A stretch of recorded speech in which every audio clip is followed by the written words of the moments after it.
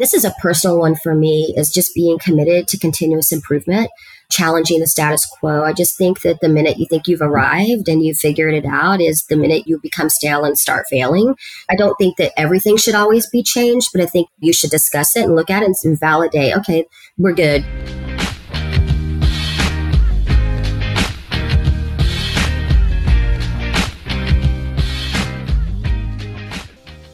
Reputation is everything. We've all heard it and we all believe it. Be it building and monitoring your online reputation or measuring your resident satisfaction in real time, we all know how important that is. The truth is, we spend too much time asking for reviews, responding to reviews, surveying our residents, and analyzing those surveys. This is all important, but there needs to be an easier way to manage it all. And in student housing, sometimes there just needs to be an automatic way of managing it, like during turn or for move-in day.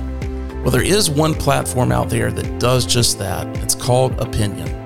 Opinion integrates with your property management software to automatically ask residents for reviews so you can get real-time feedback. It also works to generate more positive online reviews and ratings completely in the background without you ever having to push out an email or a text message. You can build surveys that are automatically sent out based on certain events within a tenant's lease cycle or an ad hoc community-wide survey. And it's working behind the scenes to analyze all of that feedback and present it to you in a way that you can quickly understand your property's resident satisfaction level and get insight into your team's performance. Listen, there are a lot of platforms and applications that can help you monitor and respond to your online reputation. Some will even help you generate more reviews, but Opinion allows you to do it hands-free and brings you the feedback you need in order to take meaningful action. So let Opinion do the heavy lifting and give your team more time to focus on your tenants. For more information, click on the link in the show notes or go to Opinion, which is spelled with 3 I's, opinion.com/SHI. Again, that's opinion.com/SHI. Go there today and get a special promotion for our audience members.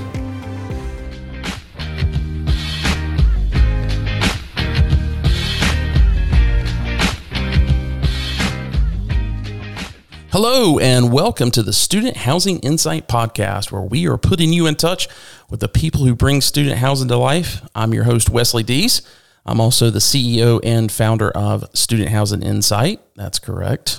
Student Housing Insight is not only a podcast, but we're a platform for off-campus student housing professionals to connect, network, and learn. You can find out more information at studenthousinginsight.com. And by the time this episode comes out, we will be premiering our job board. It's actually in beta right now, so it may not be out as soon as this episode comes out, but it's coming. So if you are a manager or an owner-operator within student housing and you're looking to fill positions, we will have that job board available for you to post those openings. And then also, if you're a student housing professional and you're looking for a new job, that is a free resource that will be available to you at the website. So go check that out. Again, studenthousinginsight.com. Well, guys, in this episode, we have another installment of our Profiles in Student Housing series, and I'm interviewing Asset Living's Division President, Stacey Lecocke. She leads the student housing division at Asset Living, which I've got to say to those folks, you're having a stellar year. Give yourself a pat on the back. Last year was great, but you guys are outperforming last year's numbers. So that is something that you guys should be really, really proud of. But getting back to Stacey, in each of these profile interviews, I love hearing the story of how these leaders got into student housing. And Stacey's story is no different. I'll let her tell it because she does it a lot better than I can. But one thing that really just kind of stood out, she was preparing to become a court stenographer. So if you don't know what that is, it's the person in the court that's typing on that little typewriter looking thing. She was recording the testimony. And as she was doing that, it just really revealed something very special about her own character. And it ended up just changing all of her career plans. I've been in that situation. I'm sure many of you have. You come across something and you're like, why am I doing this? if I'm reacting this way to something, am I supposed to be here? And so she talks a little bit about that experience. And really, with that being said, it's probably just best that we go into the interview. So let's get to my interview with Stacey Lecocke from Asset Living.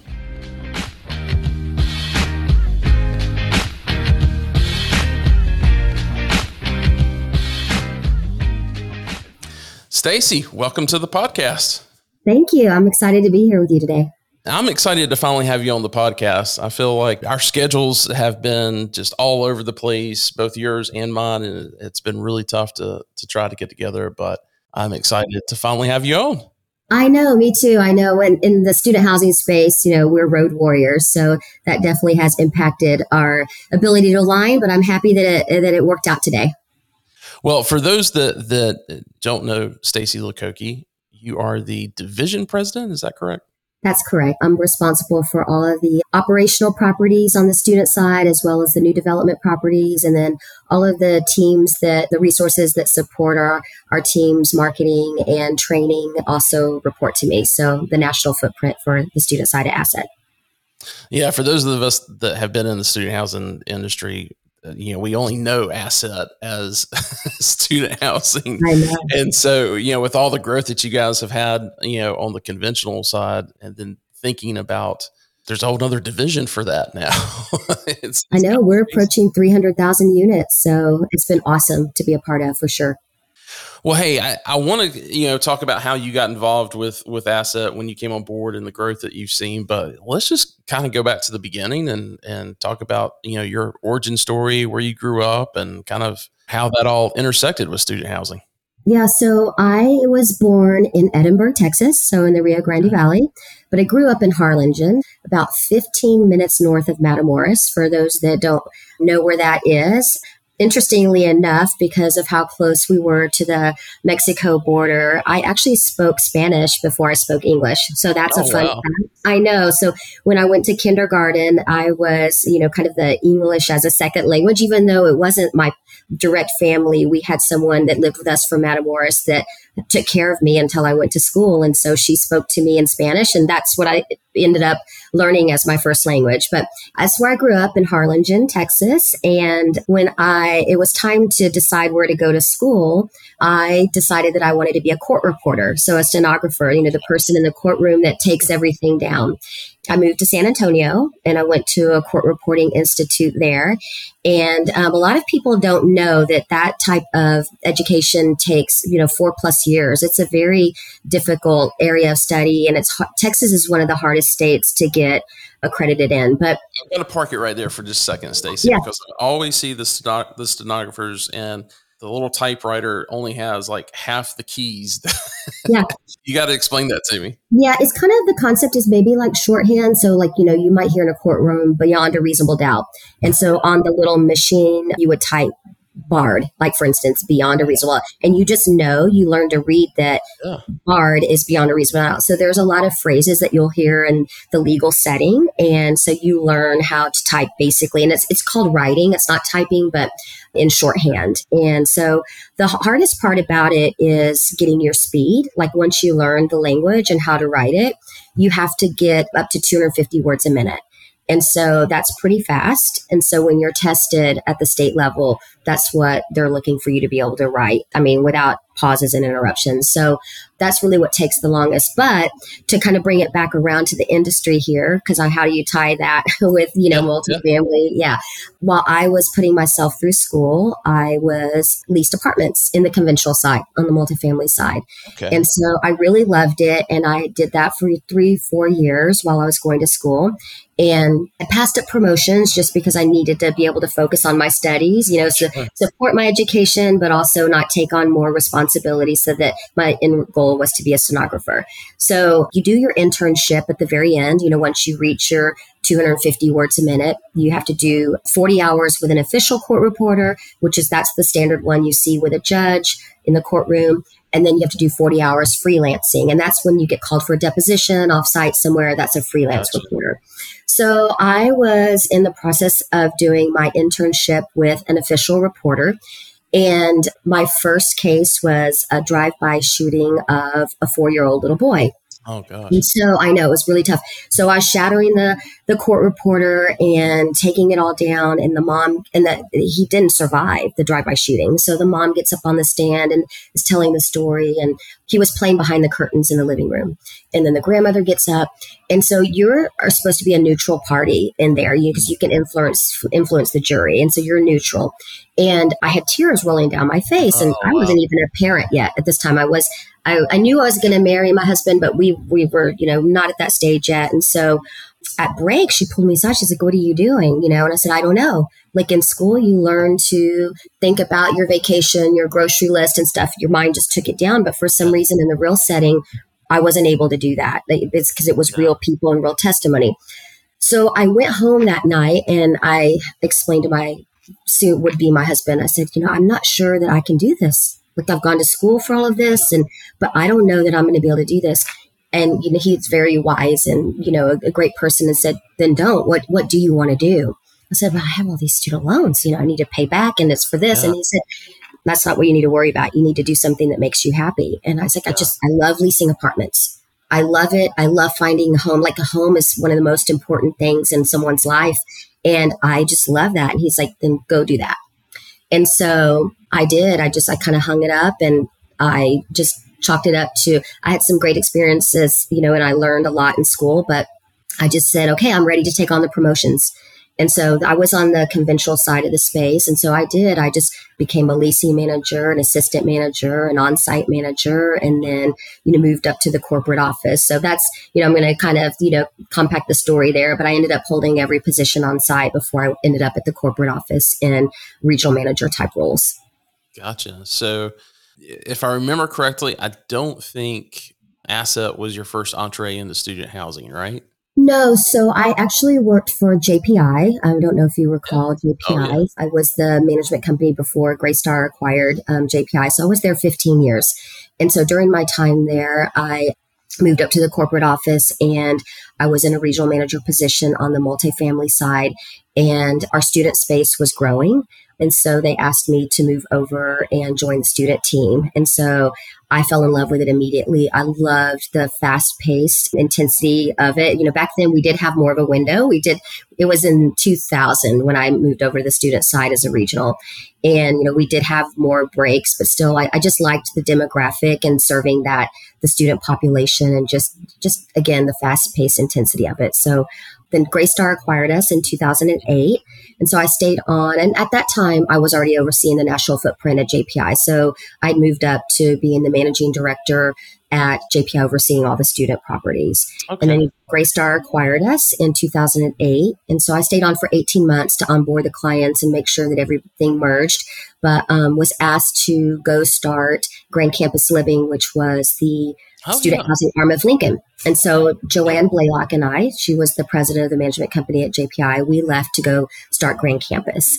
I was there for 5 years. And while I was at Grand Campus, I served as the chair and the vice chair for the NAA Student Housing Committee. Gotcha. And so while I did that, and that was a great networking opportunity, met a lot of people. And one of those people was Ryan McGrath, our current CEO. He and I sat on a panel together and you just started connecting and talking. And next thing I know, he's saying, "You need to come join Asset." And so I have a very loyal spirit. So he'll tell you, several times they ask, huh? he'll tell you it felt like it took him 10 years. It took him about 2. I'm not going to lie, but I finally said, "You know what, that's where I need to be." And I joined Asset Living in 2015. So I've been here coming up on the math, I believe it's 9 years. Yeah, so I joined Asset as an SVP. That was when Julie was running students. So I was one of her SVPs on the team and oversaw, big book of business until I moved into this seat about 3.5 years ago. I was actually kind of preparing for this, going back to listen to the one that I did with Julie. She was actually the first profiles in student housing that we did. It was also our 100th episode. She actually mentioned you going into that position at that point in time and kind of how she was handing, things off and what she was focusing on. And, it was one of those things where I kind of like, wait a minute, this was in, 2021. Like, Yeah. Yeah. Yeah. It's amazing that, and, a lot of that just has to do with the pandemic craziness and everything that has been going on the past few years. But yeah, it's amazing that you've been in that position. I think that was probably about the same time Jason Fort moved over to the business development side. And it's crazy how that has now turned into years already. Seems like that I was just know. a I few know. months.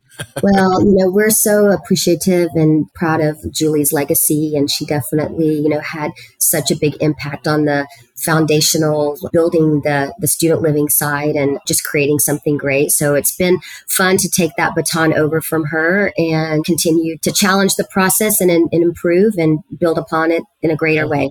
What does your day-to-day look like? Is it more working with clients? Is it more working with the current talent at Asset, or? It's all of that, so you definitely have to focus on the people. We are 100% third party. We don't own one bed space. So our, pun or no pun intended, our only asset is our people.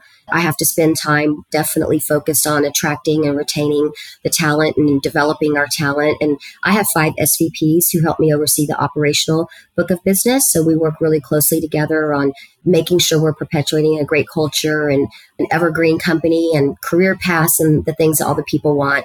But I also spend a lot of my time on the strategic piece and, being a visionary and in the spirit of being an evergreen place for our employees to have longevity and a place that they can call home for a long time. Yeah. You have to be a visionary and be a strategic thinker. And so I spend a lot of time in that. But without a doubt, the client relationships are a big piece of it and a catalyst for a lot of the travel that I have. It's a very relational business. So making sure that I'm spending time with the clients and that we're partners in this. Yeah. Yeah.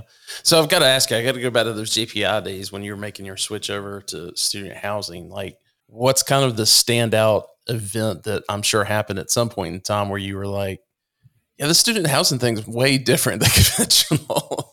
Oh, it was from honestly, probably almost day one when somebody sat down with me and we went through a lease contract and just the fact that, it's like, wait, what? We're getting a term for 12 months. So we're collecting 12 months of revenue in exchange for 11 half months of occupancy. My brain took a little bit to wrap around how you explain that, which, of course it's easy now, but it's just the whole dynamic of, going to an academic point of view. No offense to my counterparts on the conventional side, but just managing lease expirations is I hate to say this, but easier than, you have one window of opportunity on the student side. And then you state your revenue for your client for an entire year. And, the pressure of that window closing exists. And so those were the things that, you have to, and it kind of goes back to what I said in the beginning, the fast paced nature. You got to get in step with that and not lose step. What's been your favorite so far? New lease ups or acquisitions or just the good old stabilized properties that don't give you any problems? That's like asking me to pick like my favorite kid, Exactly. I'm not sure. I think I want to answer that, in a PC way. I will say being around the new dev team keeps me young. That is a bright group of aggressive, passionate, go-getter, bright-eyed, bushy-tailed group of people. And so I love being around them, and the creativity that comes around that group is amazing. But I will say my operational teams, that's grit and perseverance, and you don't have the shiny new penny. And so watching the performance that comes out of the operational team. So I love them. It's kind of like I have 2 kids. I say this. I love them in the same intensity, but for different reasons. And so, I can't pick one. I see you as a huge thought leader in this industry because I put out a lot of surveys to folks to kind of get a reading on what's happening in their world, and you're always pretty good about responding to those, and I really love the answers that I get from you on those surveys. So I really just want to kind of ask that question to you about the challenges coming down the road. I mean, you guys have got how many properties again on the student side? About 220. And you're kind of seeing it from all different, facets. You've got the new dev, that's going into a tier 1 market and, we'll consider it a AAA type property, to stuff that, is in a tier 2, tier 3 market that probably 15, 20 years old. And, you guys are having success across the board. What kind of challenges do you see? And I talk about that spectrum of the portfolio that you guys have got, because I feel like one end of that spectrum, you probably see a certain set of challenges. And at the other end of the spectrum, you probably see a different set of challenges. Yeah. Love to get your feedback on that. Yeah. So, the last comment you made about the older operational properties. So, clearly the aging facilities, the need for renovation, redevelopment, to remain competitive and compliant or competitive with the modern standards that students require. That's obviously a challenge, and the market conditions and having the capital available to do that for our clients and our owners to be able to do that, is definitely something that it's a challenge. We have to partner with them to make sure that we're growing the rents, even though the physical plant might need addressing, so that it can free up capital so that, that they can make those improvements. On the new dev side, and really even on the operational side, changes in student enrollment. And the key is to have an operator that lives, and we talked about strategic thinking, that understands the market dynamics, even when you have enrollment shifts that maybe weren't forecasted when a deal was underwritten. There's things that drive enrollment shifts, and you have to have a team that can weather those storms and get more than their market share.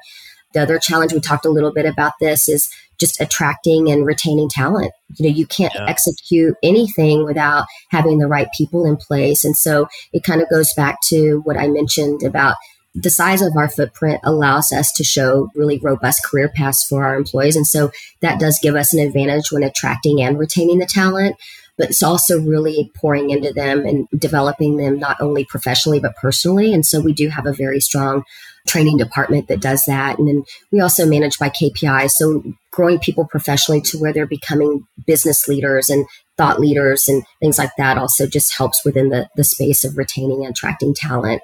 ESG is a big buzzword. I wouldn't say it's recent, but it feels still new.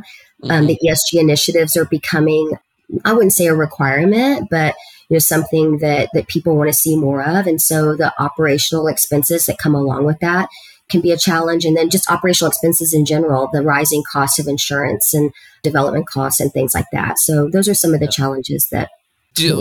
Talk about ESG for a second. Do you see a lot of clients that may have, because I worked for 8 years for a small family-owned development company. They were merchant developers. We would typically build a property a year and stabilize it, and 2-3 years later, sell it off. And I see some of the stuff, some of the requirements from an ESG standpoint, and from an equity standpoint, if we were to go out and get, I'm not going to name them, but some of the, call them kind of the big three institutional groups that are out there and private equity groups. There's things that they require now in their reporting that developer I worked for, it would just be like, why would we waste our time? We're going to have to spend more money tracking this stuff. And, with you guys, because you're serving several of those equity groups, you guys have already got that built in. Are you seeing some of these mom and pop developers saying, yeah, it's just better I go with a third party group versus trying to do this on my own? Yeah, we are definitely seeing that trend, and those top institutional clients we manage for them. And so the ESG initiatives are more prevalent within those larger groups, but the smaller ownership groups, if that is an initiative that, maybe was a condition of approval for the deal to get done or something like that, then they're wanting someone like us to come in and manage that process. Yeah, I figure that's probably the way. I see so much consolidation happen. And I want to ask that question to you. I mean, you've obviously seen that consolidation happen over your career. Do you think it's good? Is it causing any kind of problems for, folks that are kind of like myself, where, I was able to kind of set in with one group and for a few years and take on several different positions and then move to another company and continue to do the same. I don't see that happening as much certainly with, let's call it the top 10 of the top 25. Do you think that's causing any kind of, not personnel issues necessarily, but is it providing more opportunity, or is it putting a cap on folks as far as being able to expand their careers? Yeah. It's hard because being the biggest at what we do on the student side, my perspective is really tied to here. And again, it goes back to, we just have with the big footprint, we have such great opportunity. And, while I oversee the student space, the mothership is big. And so we do cross-pollinate. So I've had people from the student side who are extremely talented go over to the multifamily side of asset because they're very seasoned and can provide support to some of the newer teams that we've acquired. But I don't know if you're speaking to the vertically integrated kind of, I don't know if consolidation, if you were speaking to that. Yeah, mainly where we're seeing less and less of the mom and pops that are out there, the family owned real estate companies and that type of thing. We're seeing as far as from an operation standpoint that they Mhm. still exist on the development side, right? Yeah. But there's more and more of that they're relying on third party. Yeah. And, I see a lot of folks that, what I love about it is when their property sells after being stabilized, they've got a good opportunity to stay with the same management company, Yeah. right? I do see in some of the mom and pop, they're unwinding, self-managing just because it takes scale to be a profitable management company. I mean, it's even at 40 and 50 properties, I would say that it's hard to, maybe it's break even, but you're not seeing the profit margins that you need to really support self-managing. And then it goes back to the talent. Smaller portfolios don't create career paths. And so the people are leaving and going to the bigger companies because, again, they have the opportunity to grow. So I do see the trend of unwinding some of the in-house management at the smaller shops. So let's talk about advice you may have for some of those site managers that, maybe they've gone through a sell. Maybe they're only 5-6 years into their career. Maybe it's something, we deal with this all the time. Someone came in as a, community assistant and something opened up for them, right around graduation. So maybe it's an assistant manager, bookkeeper type of position. And, now they've been general manager for a couple of years. Yeah. And they're thinking, okay, is this something I want to do full time? Is this something I want to continue to move forward with? What kind of advice would you have for them if that's something they're questioning and want to really understand, well, what's out there in student housing for me over the next 5-10 years? I think expanding your network is really important. It provides valuable insights. So not only within the organization that you're in, but outside the organization, that's how you can have, meaningful conversations about different people's career paths and why they love it. So expanding your network for sure. Seeking feedback from your peers, your subordinates, your supervisors. Know where you have areas of improvement, know where your strengths are so that you can leverage those when you're having those conversations and seeking opportunities. A big one, this is a personal one for me, is just being committed to continuous improvement, challenging the status quo. I just think that the minute you think you've arrived and you've figured it out is the minute you become stale and start failing. I don't think that everything should always be changed, but I think you should discuss it and look at it and validate, okay, we're good, but just continuous improvement is super important. Know your blind spots. That goes back to the self-awareness. If you don't know your blind spots, then it's going to really be hard to grow personally and professionally. I look for this here when thinking about people and who is, the heir apparent for the next open position is taking initiative. People who volunteer for challenging projects and just doing something that's outside of their current role is something that's going to help you elevate your career. Embrace change and be adaptable. The market dynamics and the conditions, whether we're talking about the capital markets or just a shift in, you can be a healthy market one season and then there can be, a university president that says something that shouldn't be said and you can tank 5,000 students in enrollment. So you need to be able to persevere through those types of challenges. I wanted to ask a quick question on centralization. That's been a big, Big buzzword topic. as far as being able to pull together everything, from a leasing perspective and kind of amplify that process or completely turn that process internally so that it, I know some small properties right now that aren't even handling the leasing process on site. It's all done, from a central call bank or central location. In student housing, do you think that's kind of the way of the future, or do you think that's something that... Not for us. We still believe in just, the on-site team being very engaged and tied to their residents and the dynamics of their specific market and just accessible.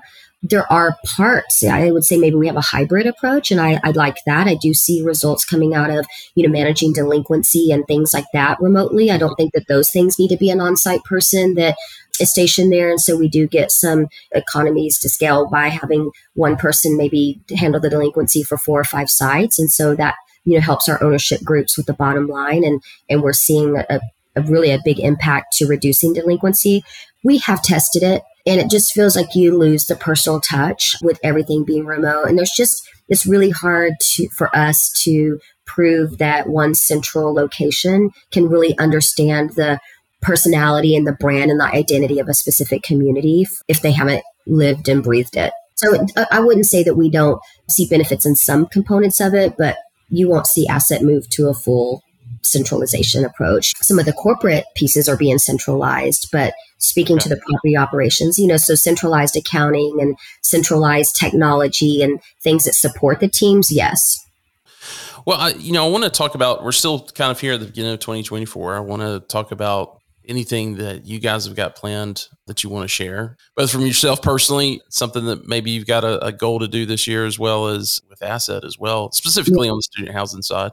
I don't know if you had a chance to read the press release we put out, but I'm just really proud of the season that we just wrapped up. We pretty much broke records, not only in the industry, but within, against our own year-over-year performances. So we ended this last season at 95% and the industry was 93, but our competitive set, our true competitive set who we lease against was 84. So we crushed it, not only against the industry as a whole, but just who our true competitors are, and still delivered great rent growth. So the obvious goal to me is just to repeat and even, break another record, which right now we're on track to do. We're ahead of ourselves year over year of the record breaking season, and then ahead of the industry. And again, over 20% ahead of our competitive set heading into this next season. So I'd be remiss if I didn't say focusing on the performance, because that's where it lies for executing the goals for our clients. And as a third party company, that has to be the main area. That's what's so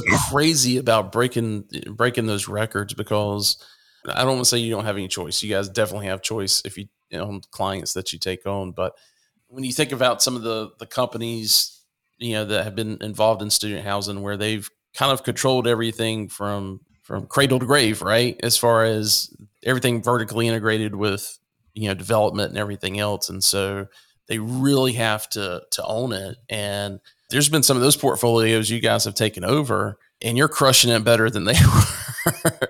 Yeah. I think one of the things that helps us with that is management by fact. When you can show a client, if they have one idea as to the strategy and how to get there, and we have a different idea, we have a very robust set of KPIs that we manage by. And when you can show a fact-based compelling argument for trust us, so there is some inherent piece of like, you just have to trust us as you hired us for this. But when you support it with a fact-based approach, it helps clients to align and become more of a partner and let go of some of the things that they were previously responsible for. We have a client dashboard, though, that helps us with that. And so when we can show live, real data that we're right, that also helps our clients to kind of let go and let us lead and do our thing that we're known for. Well, that's fantastic. Another thing is we're really working on our white glove offering. And so as you see, the vertically integrated companies really want to start to unwind some of that, but explaining to their lenders that there's a lot of lenders and equity partners that see value in being vertically integrated. But really, the truth is that's not always the best, and the overhead expense doesn't necessarily create profit. And so we're really working on expanding our white glove offering so that companies can leverage our technology and our experience and our scale to drive, differentiated results. Great. And for those that may not know what you mean by that, going back to those examples we talked about earlier of the mom and pop development company that may be doing 1-2 projects at most, maybe a portfolio of 4, going back to that, we don't want to get involved with all this ESG reporting where we have to hire other people. This is where you guys kind of come in and say, okay, what parts do you want to continue to do from a management perspective, and what parts do you want us to take on? So and also a part of that is that we don't have an ego here at Asset. Our name doesn't need to be on it. So there's white glove / white label, and so there are some companies that still want to retain their brand and their name, and you might go to a property and not realize it's managed by Asset because Asset's not on anything. That's kind of the white glove, white label. You can still retain your brand and identity and be the face of it, and would just be the force behind it. I think that's a fantastic approach. There's so many, especially established real estate families, that have always said no one's going to manage it like yourself. But at the same time, going out and trying to replicate what all you guys have done, it's a feat. And the only way it's going to happen is if you have scalability. So you'll always see me tie it back around to the people. So, the scale allows us to have the people, and the people execute the strategy. No, that's fantastic. Yeah. So any shout outs you want to give to your team? When I came in this morning and pulled how many leases we got overnight, just, keep on going. I am very blessed to be surrounded. Truly, I know this, a lot of people say this, but I'm surrounded by the best talent in the space. I'm super proud. Between Shop Talk and some of the other things that we're doing, Asset is always taking an active part in what Student Housing Insight's doing. I want to thank you for that. And thanks for what you're doing with not only with Asset, but just the impact that you guys are making on the industry. I really appreciate that. And the industry is much better for it. And thanks for your leadership. Thank you, Wes. I appreciate it. I've enjoyed our time together this morning, and I look forward. I guess I'll see you at Interface here soon. Definitely will see you in April. Let's make sure that we get a drink while we're there too.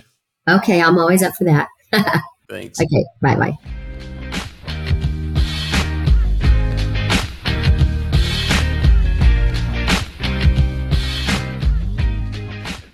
Again, big thanks to Stacey for sharing her story as well as her insight in the industry. She's a very, very busy woman, and to sit down and for her to give us 30 to 40 minutes, I'm just so appreciative. So thank you again, Stacey, for that time, and looking forward to having more conversation. Well, hey, a couple of quick updates before we go. Shop Talk. If you don't know what Shop Talk is, it is the industry's monthly webinar that we produce here at Student Housing Insight. The next one is on March 14th, and I'll be talking to representatives from both ACC and Greystar about the future of public-private partnerships and on-campus housing. You can register for that by going to shoptalk.info. Again, that's shoptalk.info. And of course, we'll put that link in the show notes as well. Also, if you're going to be attending the Interface Student Housing Conference in Austin this April, we will be holding a live podcast and brunch on the morning of April 24th at the JW Marriott. The JW Marriott is the host hotel, of course. If you own or operate student housing, you are invited to join us for this. But you've got to have a ticket, and you can get a ticket by going to studenthousinginsight.com/events. Or if you go to our homepage and just click on the events tab, it'll take you there as well. Once you're there, scroll down to the Austin brunch event, and then you can register for tickets there. This is the 6th year that we've done this pre-conference event, and it's a ton of fun. Would love for you guys to join us for that. I think, is this 6th or 7th? It's the 6th, but it's in year 7 because we had, the COVID year that we didn't have the conference. But anyway, please come join us for brunch. After brunch, we'll go into a live podcast. Stacey will actually be part of that conversation. We'll also have Brandon Smith from Tailwind Group and Laura Formica from Core Spaces. So that's going to be a fun discussion. Well, hey, that wraps it up for this episode. Thank you again for listening. And if it brought you any value, please share it with your colleagues. They can register for more information, both for Shop Talk at shoptalk.info as well as studenthousinginsight.com, and they'll get all of our updates from there as well. Also want to thank Opinion for being the sponsor of this episode. If you're not currently utilizing any kind of platform or a process to measure your resident satisfaction and to generate positive reviews, or if you're using something and it requires your staff members to ask for positive reviews, which means you're probably losing about 90% of those positive reviews that you could be getting, then get in touch with Opinion. They've got a special discount for the listeners of this podcast.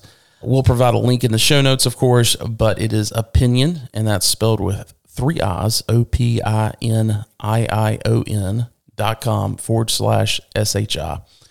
Again, thanks for listening. Please share this episode with all of your colleagues, and we'll see you next time.